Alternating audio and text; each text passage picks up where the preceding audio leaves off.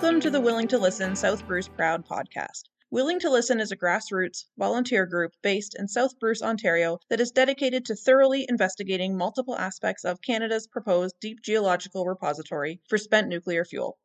I'm Sheila Whittick, and I'm so excited to have you join me as we delve into this controversial project. On today's episode, I am joined by Dr. Neil Alexander. He wrote an article called 10 Reasons Why the Nuclear Industry Cannot Bury Its Used Fuel Problem.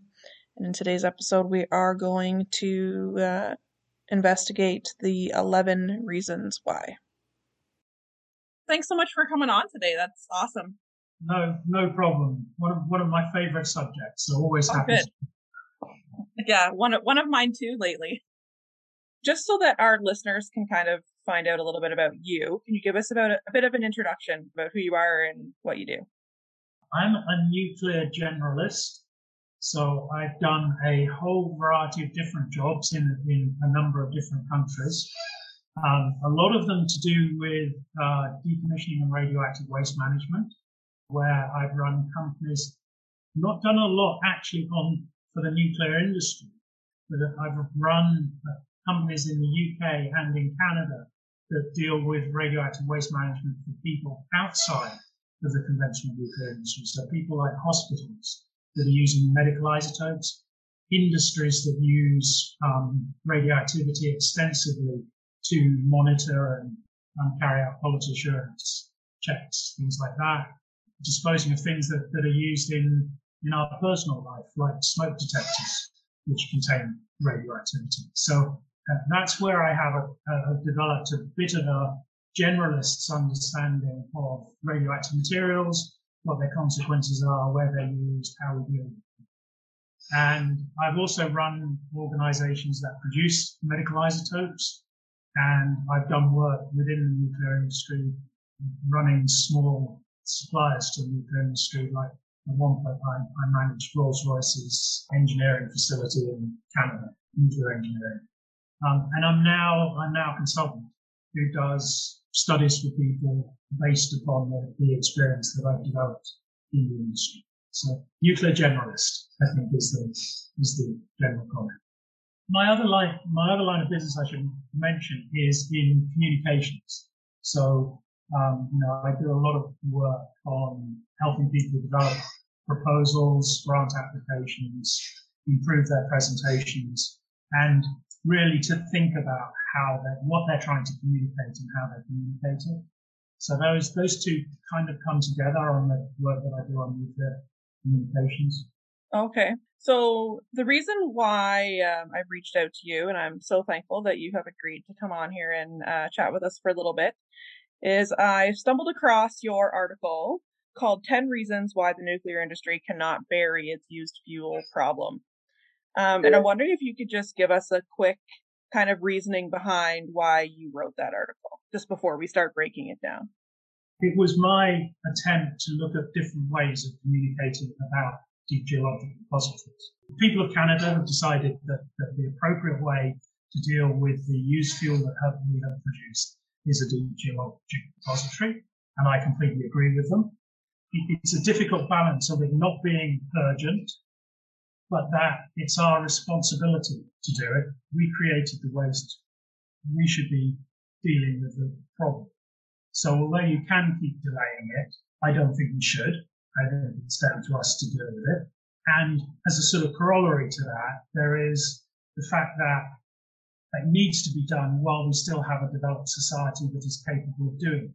Because yes, people are right. We could continue looking after it, but at some point we have to accept that the society as we know it will end, right?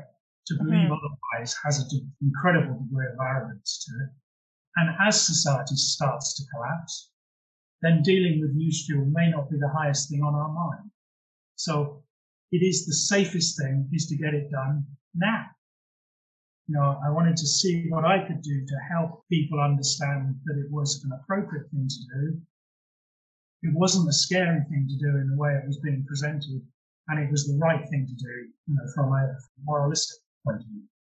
I find I tackle that, what happens if we don't have a working society? I tackle that question a lot also. I find people who are big proponents of rolling stewardship or opponents of DGRs, I'm always asking what happens when community is no longer here, society doesn't exist anymore, and we don't have a regulator and all of those things, who's going to take care of the fuel? Who's going to do that?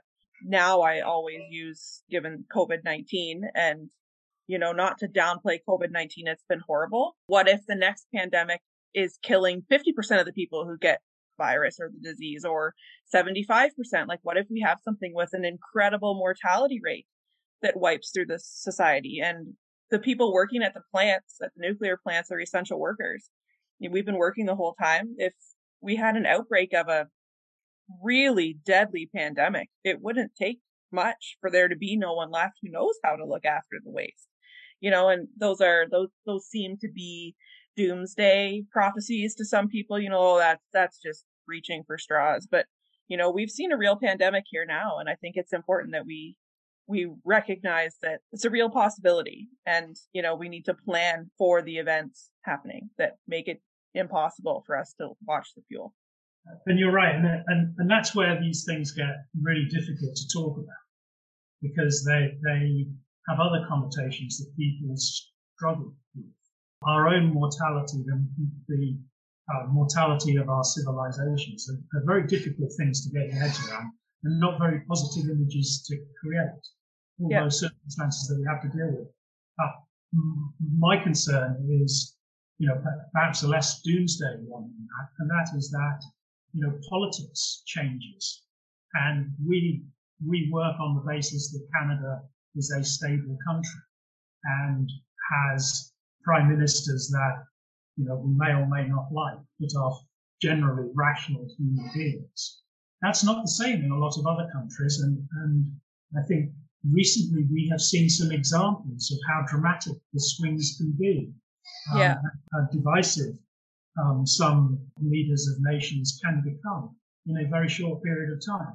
So, a large part of my discussion is about how things on the surface happen very quickly and things underground happen very slowly.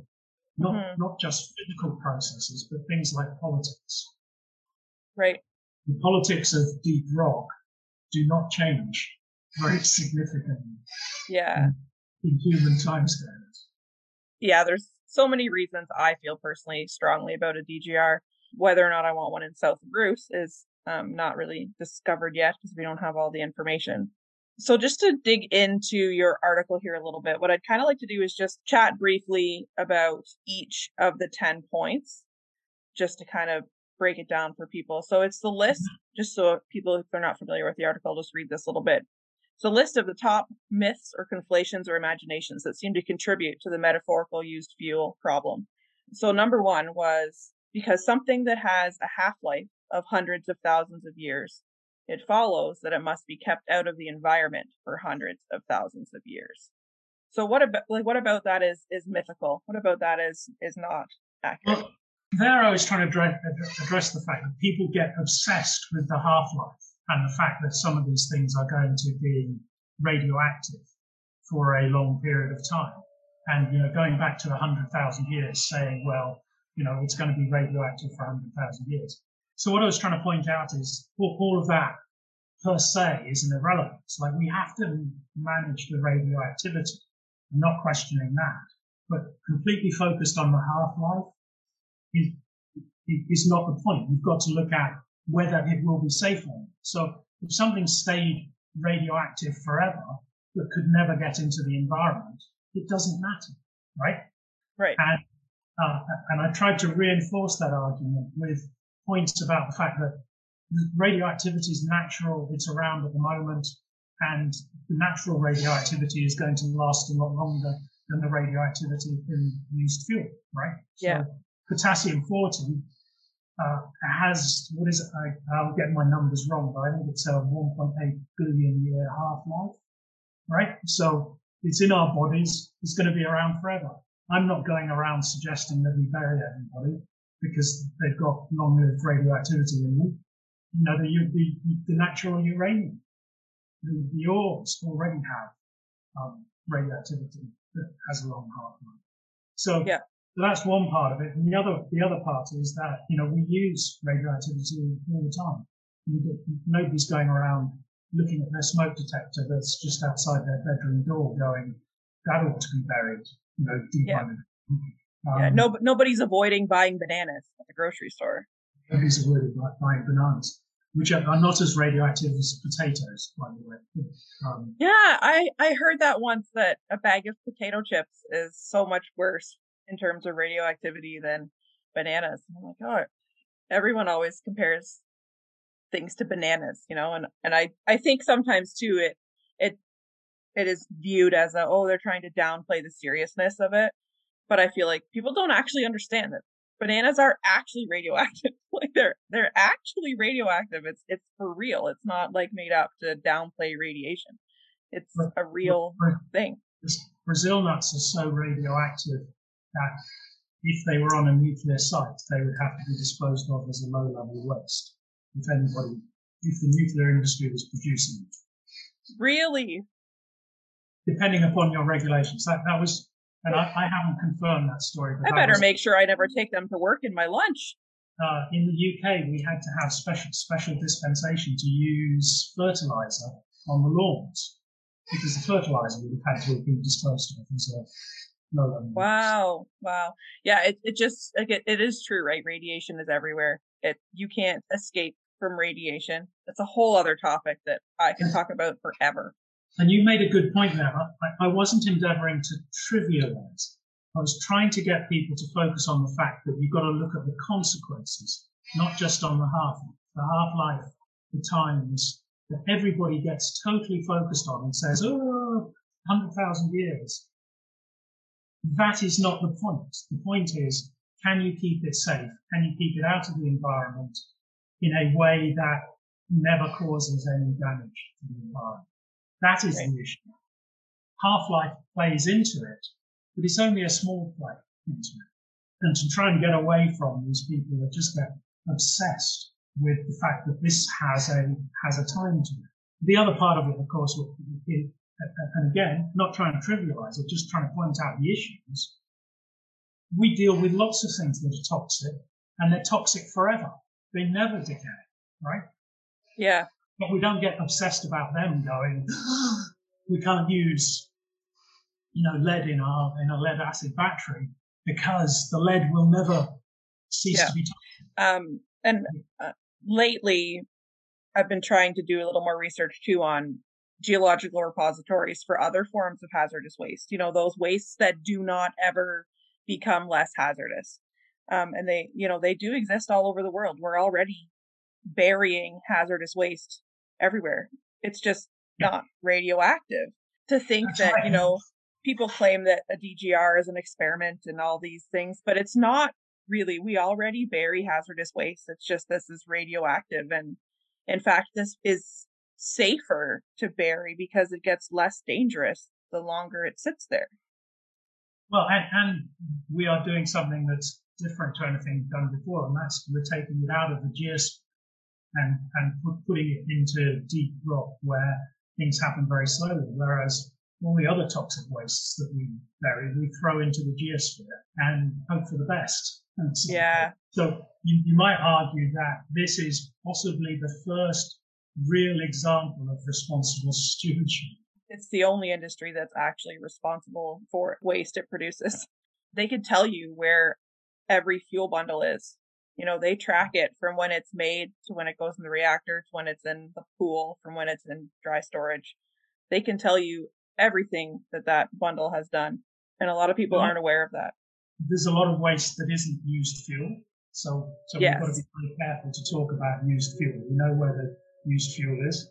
Yes. And some of that used fuel goes for destructive testing and gets cut up and ends up in other waste streams. So it's not absolutely true that we know where every fuel bundle is, right? Right. But does that make a difference? No, it doesn't make a difference. We know where nearly all of it is. It's just that I like to be absolutely precise and correct in what I say. I may get some things wrong, but my intention is always to make sure that they're right. So we'll go on to number 2, that the used fuel problem has not been solved because it is too technically challenging. Yeah, and so that this is another popular statement of the anti-nuclear brigade that says that we have never solved the problem of dealing with used fuel. And the observation I'm making here is that the real reason we haven't solved the problem is that it isn't much of a problem. So used fuel exists today. We've been producing it for 70 years now. It has never caused anyone any problems. Had it caused anyone any problems, we would have had a solution. But people can always delay because there isn't any immediate risk. We manage it, we manage it successfully. It's not a big problem. So the ironic reason why we haven't got deep geologic repositories is that we can get by without them. Yeah. Another thing too that I firmly believe, and I've seen it said, that, it's not a technical issue, it's a social issue when it comes to DGRs. And I'm a very passionate believer that social issue is coming from anti-nuclear groups who use a lack of solution for the waste as their reasoning behind not wanting nuclear to expand. So they fight DGRs because that would be a solution, and they don't want a solution because that obviously affects their livelihood, right? We have anti-nuclear activists who literally make their living off of fighting nuclear. So if there's no solution to the waste goes away, that's a huge talking point for them. So they don't want a solution. They don't care if this is safe. They just don't want it. I think you've put your finger on a very important issue, that they know that, it's emotive. And while they can raise that point, they can significantly interfere with any future development of nuclear power. And so this is an important battleground for them to try and prevent because they know that once a repository is built, everybody will forget about it, right? It will just go about its normal business, and it will never be when I say it'll never be a problem to anyone, some people are going to see some development in their region, which they may consider to be good or they may consider to be bad, depending upon their view. And that's true of absolutely everything mankind does, right? Yeah. So it's no different from that point of view. So number 3, any man-made radioactivity making it to the surface will harm whatever organisms exist at that time, and no level of leakage is acceptable. Yeah, so that's just trying to sort of, again, go back to the point that it's not something happening. It's whether or not it has a consequence. So, the people are absolutely terrified of plutonium. And, this never existed on the planet before and all that kind of argument comes out. It's not strictly true because the planet had its own natural nuclear reactors that produced plutonium way before we discovered. But the other thing is nothing to do with the nuclear power industry. Blasted plutonium all over the planet when we did the bomb tests, and the consequences zilch, right? So it's not the fact that it exists; it's whether the quantity makes any difference. So trying to observe that, if you get some leakage from the repository, one, it's going to be very slow. It's then going to be very diluted because it's a 3-dimensional space that it's spilling out to. At some point, many, many, many, many, many, many years in the future, some of it might make it to the geosphere. And I stress the word might because I suspect it won't. But even if it did, would it be in a noticeable quantity? Would it make a difference to anything? Actually leads us really nicely into point number 4, that if the repository fails, there will, in a society like the one we have today, be used fuel lying on the surface, causing radiation sickness and rapid death to anything nearby, including humans. It's a heavy myth on that one. But that's what people have in their mind, isn't it? They're not thinking about what will actually happen, which is over a period of time, the water that is moving, if we say glacially slowly, then that is exaggerating the speed by thousands of orders of magnitude. And the water is moving very, very slowly in the deep water. It's got to contact. It's got to make its way through the deep rock. It's got to make its way through the clay. It's got to contact the metal surface. It's got to corrode the metal surface. It's got to corrode the body of the container. It's got to contact the used fuel. It's got to dissolve the used fuel. And then it's got to reverse the process on the way out. So, that's the reality of the potential challenge.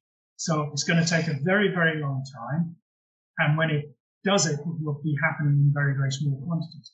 But people have it in their mind that somehow this is going to become an instantaneous danger. So I'm saying, even in the circumstance where it did become an instantaneous danger, if your worst fears were realized and for some reason the repository did something impossible and blew up and sprayed used fuel all over the place, we could fix it. Mm-hmm. And let's just be clear. Not the end of the world. It is impossible for the DGR to blow up. It is impossible for the DGR to blow up, right? There isn't a mechanism by which that can happen. We just need to make sure we're clear about that. But I'm trying to address the fear that people have that if it did, that somehow the world would end, and say, actually, the world wouldn't end. It would be a bit of a attack in the region, but we can handle it. And interesting when you talk about the water ingress and then corrosion and then water egress. I've done quick math based on the numbers I have available to me right now. And for water to infiltrate the DGR, some of these numbers might be off a little bit. I'm doing it off the top of my head. To saturate the DGR, they estimate like 5,000 years. And then to corrode through the copper, this is negating the bentonite clay. Corrode through the copper takes 2 million years at least. And then, just to dissolve through the zircaloy, to dissolve the fuel pellets, and then migrate out just 1 meter in the rock surrounding is at least 5 million years total for that to happen. So we're looking at 5 million years from now at water traveling a meter potentially. Right. And it gets to the point where 5 million years from now, literally 5 million years from now. One of the challenges of dealing with DGRs is people work on their lived experience, right? Because it's the only experience they've lived.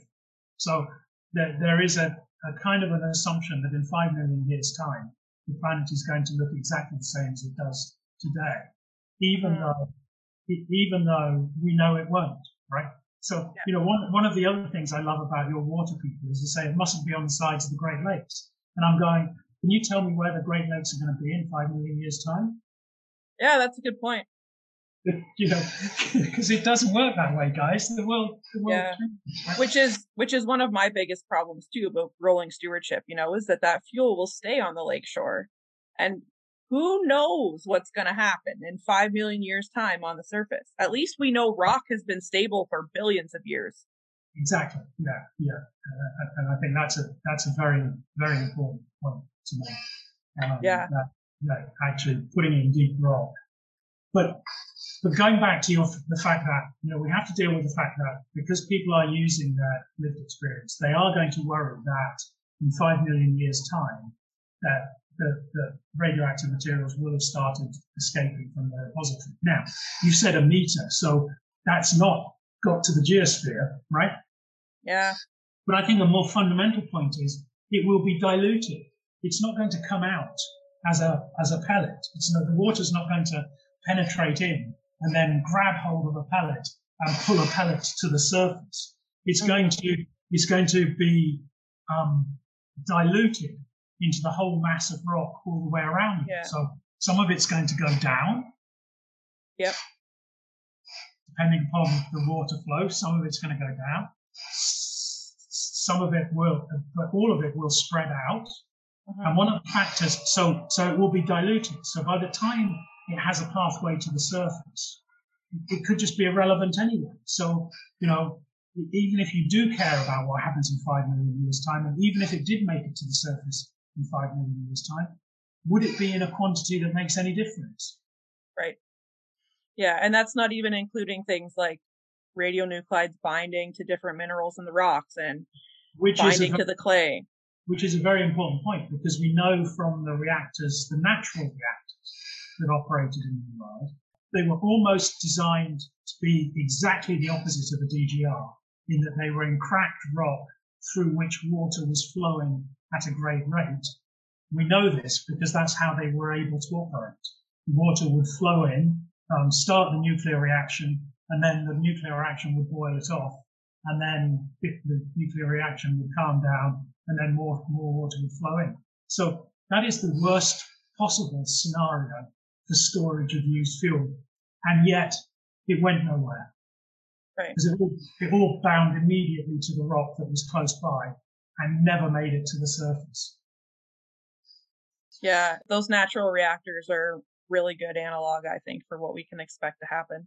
Which kind of leads us nicely also into question number 5, that other than used fuel, we are leaving the world in a pristine state for whatever organisms follow us, and used fuel has some standing that is different from anything else we have ever done. Yeah, so this was trying to address the fact that because people can differentiate used fuel because it has a half-life, they start going, and applying rules that don't apply to anything else that we do, right? So, we handle lots of toxic materials. They're handled in the biosphere. We know how to handle them. A lot of them are disposed in the biosphere. Why do we have this separate rule book for used fuel? We should be applying the same principles and applying the same concerns to used fuel as we do to everything else that we have.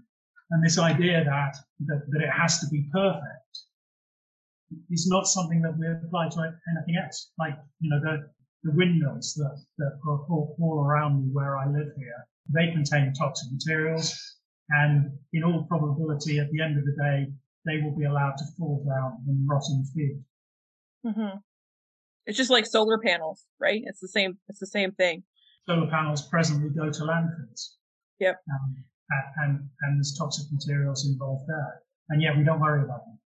It is trying to focus on this. Why are we differentiating? Why don't we just apply the same rules that we apply to everything else?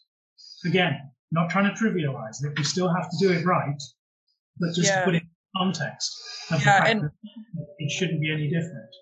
I'm of the opinion, and I voice it quite a bit, is I'm not, and you're probably the same, I'm not ever trying to trivialize it. I'm trying to be rational. Yes, this can be dangerous, but it can also be safe, right? We can be dangerous and safe at the same time. Those things can go together, which leads us to the next point. So I talk a lot about, going back to that point, it's not just about facts, which scientists tend to try and fall back and say, well, if people understood the facts, then they would be more supportive. I say it's not about the facts, it's about the facts in context. So you can't just look at what happens. You have to look at what happens if you don't do the thing. Right. Yeah.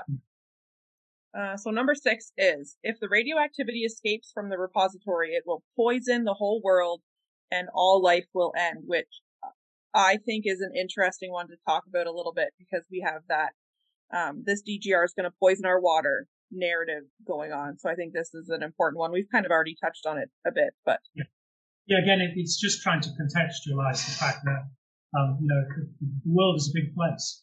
So if all of the worst things happen, and the worst things that people could imagine, we might have a little patch of the earth that is not able to be occupied, but the rest of the world would just be fine. And I can't remember whether it's in this article or in other articles where I point out that nature already does that. Like most of the earth we can't live in because it's covered in water. Yep. But that's a sort of, that trivializes it a little bit. And I'd say it to be kind of funny, but also to get people thinking. But there are salt pads where no life exists. There are regions where the concentration of certain items are so high that sulfur caves that will kill you. There are already places on the earth that are naturally so toxic, and the way that we deal with them is we don't live there. Right. So even if all the worst things happen, and we've already talked about the fact that they can't. But even if all of the worst things happen, it would just be a little bit of damage to a little patch of the earth that already has those things happening. Yeah, and I can't help but wonder, especially when we're looking at, okay, protect the water. How is it a valid argument to leave the fuel where it is? They, as we discussed before, they are not endeavouring to protect the water. They are endeavouring to use emotive arguments to fight a union campaign. Yeah, it's 100% accurate. They have no interest whatsoever in protecting water. And the water is not going to be, the water that they're talking about is never going to be 10 years. Which leads really nicely actually into point number 7, that because something bad can happen, it will happen. I have people all the time that say, we don't know what's going to happen and this could happen, so we need to plan for it happening. Yeah, and that's going back to what I was talking about in the introduction, in that they take the worst case, the worst case, the worst case, the worst case, and so they add all that up, and you get a scenario that is a possibility. But then if you look at all of the things behind that led to that, they are all very unlikely because they're all the worst case, adding up in the extreme. So the argument is, people will then take the number that are produced by the scientists and say, this is going to happen. And I'm going, no, because there are 99 billion ways that isn't going to happen that you are ignoring. Right? So it's just trying to contextualize the fact that just because you end up with a number doesn't mean that number is what's going to. Yeah. Like interesting comparison there is what happened at Fukushima Daiichi, right? With the tsunami, people will bring up Fukushima as a reason to not have a DGR. And rational people that I know will say, when's the last time we had a humongous earthquake and tsunami in Ontario? When did that happen? It's virtually impossible, I would say, to have happened in what we know as society today. But that's the comparisons that are being made. Yeah. And the other part of that is so what, right? So, if there was an earthquake, there might be damage to the deep rock, but that doesn't automatically lead to a problem at the surface.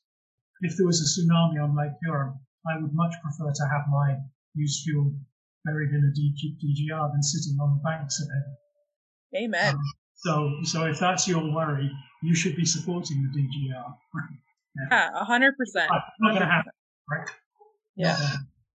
So then the last 3 here are they're all ones that I talk about all the time, which is why this article really resonated with me. But number 8 is anyone accidentally entering the repository will die instantly. Yeah, so people, again, because they've had all their fears built up that this must be really, really dangerous stuff, they respond as though anybody entering the repository is going to be at immediate risk. Then you'll see some stuff which I actually think is quite unhelpful about how we mark the repository to make sure that nobody enters it. And we could talk a little bit about how that might happen and how realistic that scenario is. But the fact is that people are going to deliver the used fuel into the repository. And that is a very clear demonstration of the fact that even if accidentally you walked into the repository after it had been closed, you wouldn't necessarily be at any risk, right? So, if there has been some decay in the repository or whatever, because you've left it that long and then you re-enter, then you're not necessarily going to immediately contact used fuel. You might just be exposed to some contamination. So, right.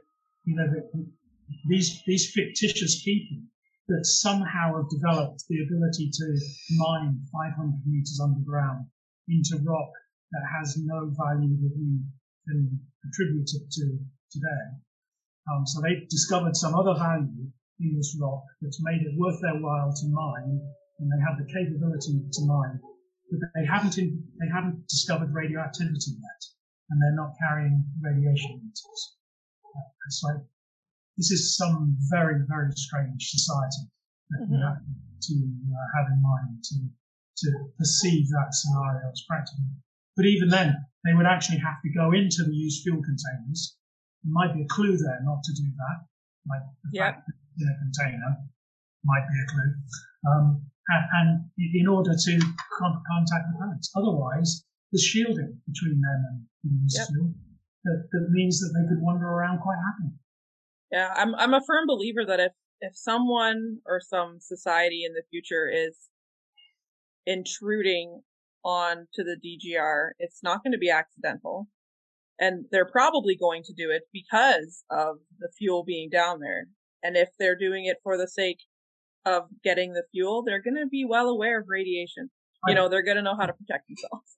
It is almost inconceivable that they couldn't be, isn't it? Yeah, and in terms of marking a DGR, I am a firm believer and we shouldn't bother.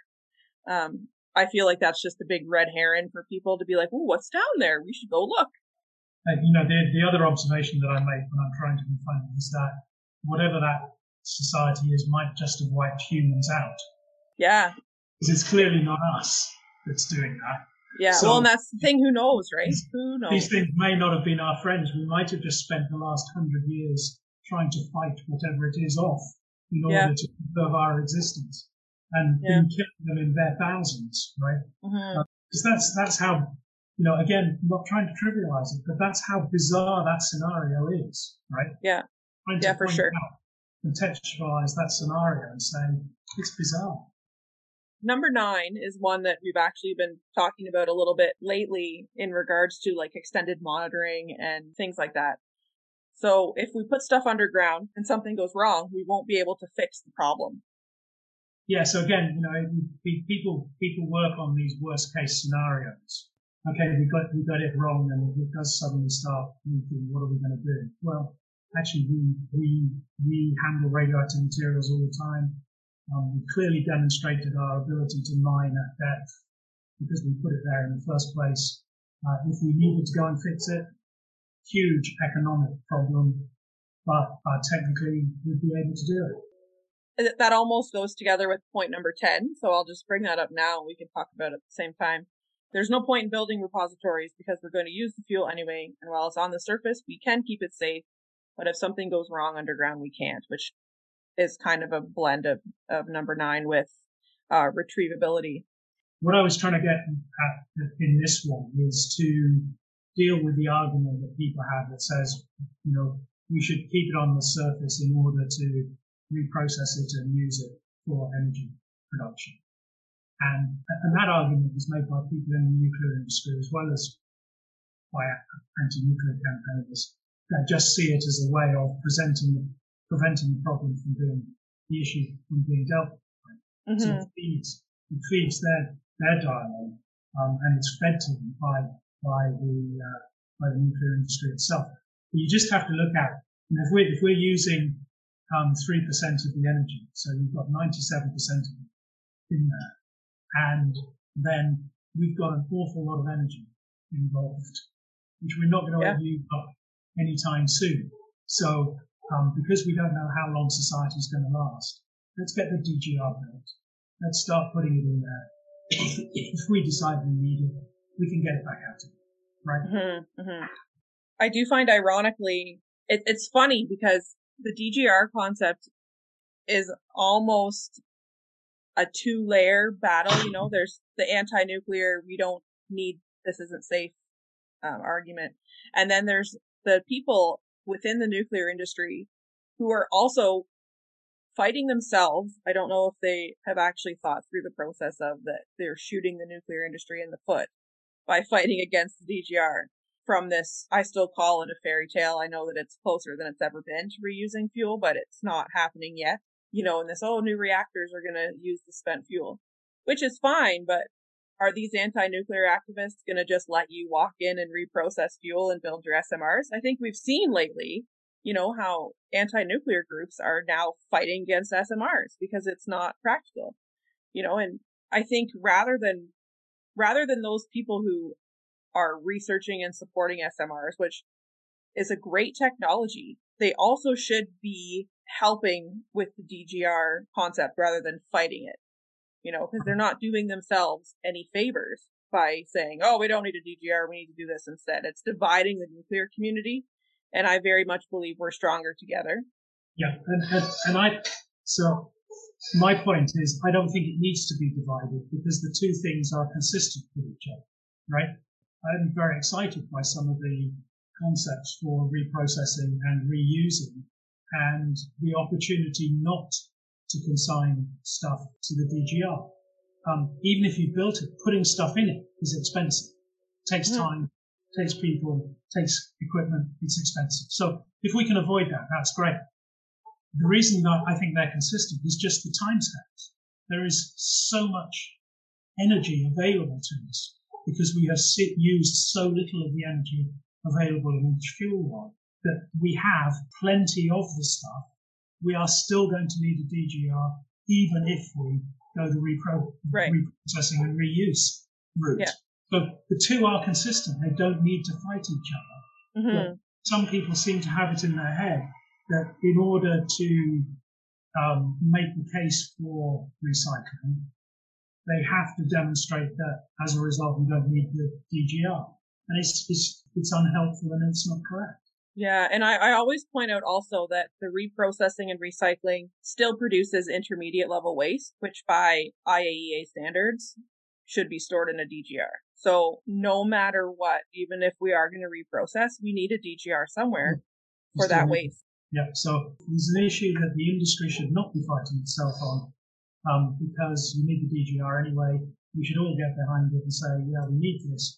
We might do the other as well, and that would be better. We've got a solution in place. We know it's okay. If we can do something better, that's great. Time will tell.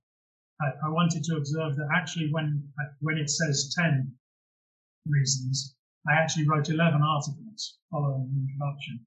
I'm a huge Spinal Tap fan, and therefore volume always has to be turned up to 11 when you have an amplifier with only 10 on it. So, and the 11th is about making the case for where we started this discussion, which is making the case to say we should do it, right? We have a moral obligation to do it. We have discussed it with the Canadian people and they have decided it's the right thing to do. We are the people that benefited from using this fuel. We are the people that have a moral responsibility to do it. A minister should be proud to stand up and say, I have made a decision. This is where we're going to do it. We're going to get it done. It's the right thing to do. Discussion over.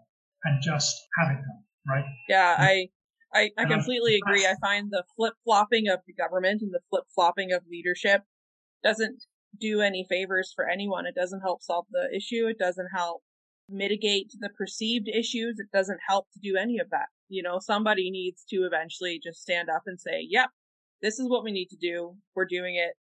And that's almost what I fear the most, is not so much a community saying yes or no, or not having a community being willing. I worry more about down the road, the government just stepping in and saying, yep, here, that's where it's going to go. I feel like then the community will lose all of its bargaining power and it's just going to be forced into a situation. And depending who's in power, that's not an unheard of thing. Like, if we can get a leader that's quite questionable, we've seen it happen in the world, that's just going to say, I don't care, you can go there, they can deal with it. And that would be unfortunate.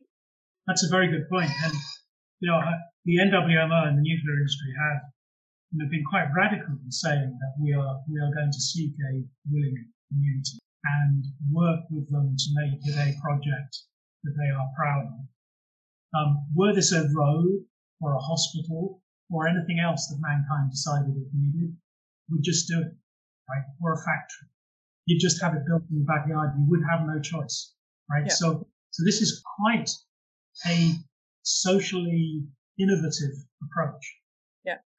And a luxury that other people don't get afforded. So this is a real genuine attempt to do exactly as you've done, to give people a choice and work with them to make it a project that they're proud of. So, yeah, and I feel like that, seeking a willing host, it enables the host community to negotiate and to lay down some terms of their own. What advice would you give to someone who's undecided or unsure about the project? So I think this, the obvious is find out. In finding out, don't take anything that is said by either side as read, right? So it's worth investigating and checking the details. Make sure that you understand not just the facts, but the context. So, not just what's happening, but what the consequences are of it not happening. And does it really make a difference? Or are you being presented with a dihydrogen monoxide argument that says, gets you scared because it quotes a whole load of facts that are correct? But when you stand back from it, you say, well, hang on, that doesn't make a difference. Mm-hmm. Mm-hmm. So look at the context. Don't be fooled by the implied bias that's going on. Watch for it and distrust people that are using it because they are doing it deliberately to corrupt your understanding of the situation. And that should set off some alarm bells when you see that happen. So, journalists that refer to it as a dump, they are corrupting the story. They can't be trusted, right? And the argument that, well, that helps people understand is not true because it helps them understand something that is completely different to what has been proposed. And that is not helping someone understand. Well, thanks so much for taking the time to talk to me today. I really appreciate it. And we'll have to maybe do it again. Great. Well, I want to stress again, I don't know whether any of the approaches that I've taken are right or what effect that they have. I just think that we need to start putting these things into context to help people understand better what the consequences of what's being proposed might be. Thanks so much, Neil. Great. Glad to be of help. Awesome. Thanks. Cheers then. Bye. And that's it for this episode of Willing to Listen South Bruce Proud. I look forward to further investigating Canada's plan for spent nuclear fuel along with all of you. Thanks so much for joining me, and remember, we don't have to agree on anything to be kind to one another.